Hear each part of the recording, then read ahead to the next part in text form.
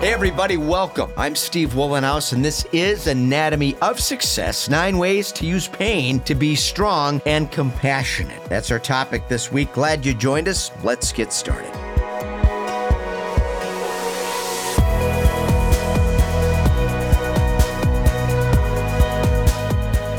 Again, you've found Anatomy of Success, and I'm your host, Steve Wollenhaus. We're grateful you're here. Hope you're deriving some benefit as we talk about my 4 tenets of equanimity: better health, healthy relationships, healthy intimate relationships, and more satisfying work. We usually give anywhere between 6 and 12 action steps each week in a very succinct podcast engineered toward offering you maybe some insight into some areas you might be struggling with. That's what we'll do this week as we talk about pain and people's proclivity to gravitate away from it. Subscribe to the podcast, please. Rate, review if you would. Head over to weatherology.com. Grab the Weatherology mobile app. It's free. And then find me under About Us at the top of that page. Links to Facebook, Instagram, LinkedIn, YouTube, and I'm on TikTok now as well. You know, I have witnessed human perseverance as people endure tragedy and then use that pain to gain strength and humility in the process. And I've personally experienced the pain of loss, heartache, adversity. Trust me. And we've all got 2 choices. When confronted with pain, we can use it as a motivation or allow it to drive us deep into very dark places. The dark places, by the way, make intoxicating devices seem like a convenient solution to mitigate the pain we discover there. Sadness and loss of hope are plentiful, and depression is often the result of allowing feelings to spiral out of control and then failing to correct that, move in a different direction, and continue to spin in a negative direction. The alternative is to embrace our pain and commission its incredible power as a catalyst for inspiring positive change. And I have personally used that approach repeatedly throughout my life, and it works. I can promise you that. It seems counterintuitive, but when pain is pounding at our heart, we have one choice that liberates remarkable change, and that's to embrace it, move with it, and move beyond it. Helen Keller said this: although the world is full of suffering, it is full of overcoming it as well. So here are 9 ways to use pain to become stronger and much more compassionate.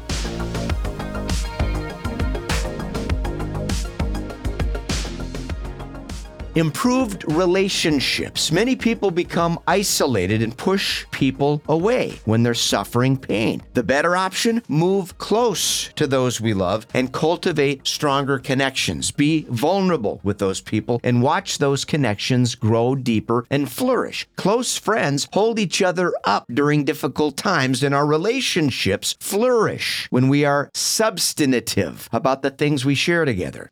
More compassionate. Many people become bitter when they endure pain. The alternative? Gain compassion and appreciate every person on this planet suffers some form of pain. When we embrace that attitude, we gain empathy along with a loving heart. We also start to focus on helping people that are suffering, which ironically takes the emphasis off us, and it's part of what I call the supreme healing process. It works remarkably well. Wiser. When we suffer pain, we gain wisdom. It puts things into perspective, and it helps us appreciate the importance of time. It also helps us prioritize. We start to focus on what matters most, and we spend a lot less time worrying about what other people think. We concentrate on giving to the world, not being a taker. We listen more and become less flustered by the little things that are usually very insignificant in the long run, but cause consternation in the short term.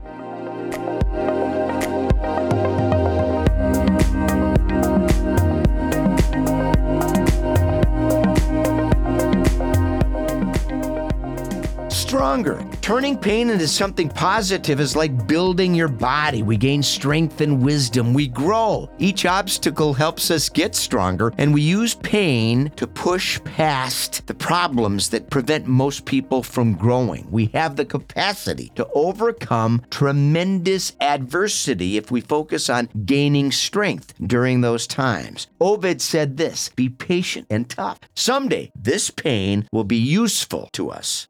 reorientate. Suffering pain helps us prioritize what matters most, as we've discussed. We focus more on family, on health, on friends, my 4 tenets of equanimity, including more satisfying work. We pursue work that has meaning, and we don't waste time doing things inconsistent with our purpose. Pain can help us get serious about focusing on living a life with intention and gravitate away from anything that challenges our ambitious endeavors.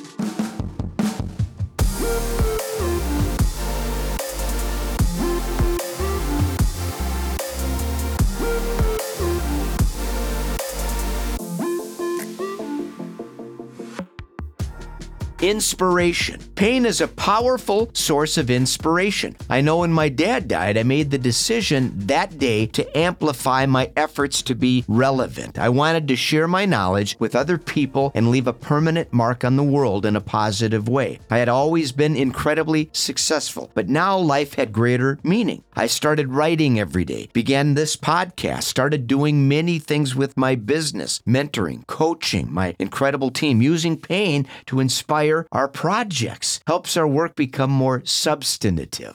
Joy and happiness. Some people debate the difference between joy and happiness. Both are essential. Happiness is a decision supported by good choices that increase the prevalence of joy in our life each and every day. And joy is the momentary feelings that we enjoy each and every day that surface, that remind us of how fortunate we are. It's based on gratitude and how beautiful life truly is. Experiencing more joy improves our prospects for creating a happy disposition. The two are correlated, and I strongly advocate making two top priority in your daily paradigm to make life better.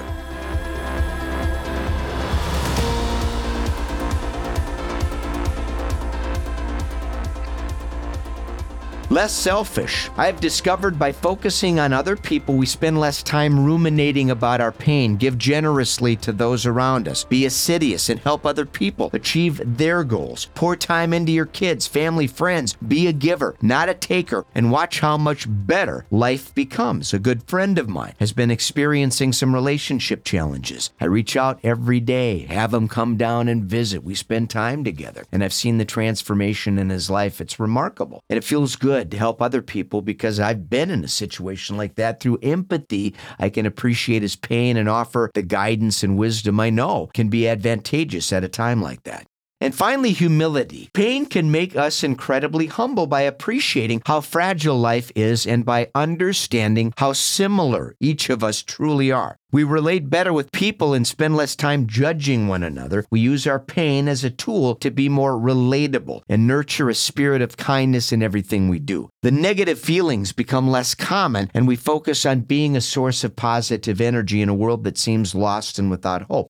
Now, that also entails setting some boundaries. We can't let every person that's in deep despair, trouble, that needs therapy, gravitate close and soak up our energy. Because as we've talked about in my 8 toxic people that need to be avoided at all costs, there's those types of people that are very unhealthy. And we need to establish strict boundaries. And it's okay to just say, no, not interested. We don't have the chemistry that I'm looking for to share my life with people that are at least trying and moving in a positive direction and have reconciled with some of these demons, and happy to extend camaraderie and kindness and guidance to people like that. But when you know somebody's got that manipulative nature or unhealthy, narcissistic, got to stay away.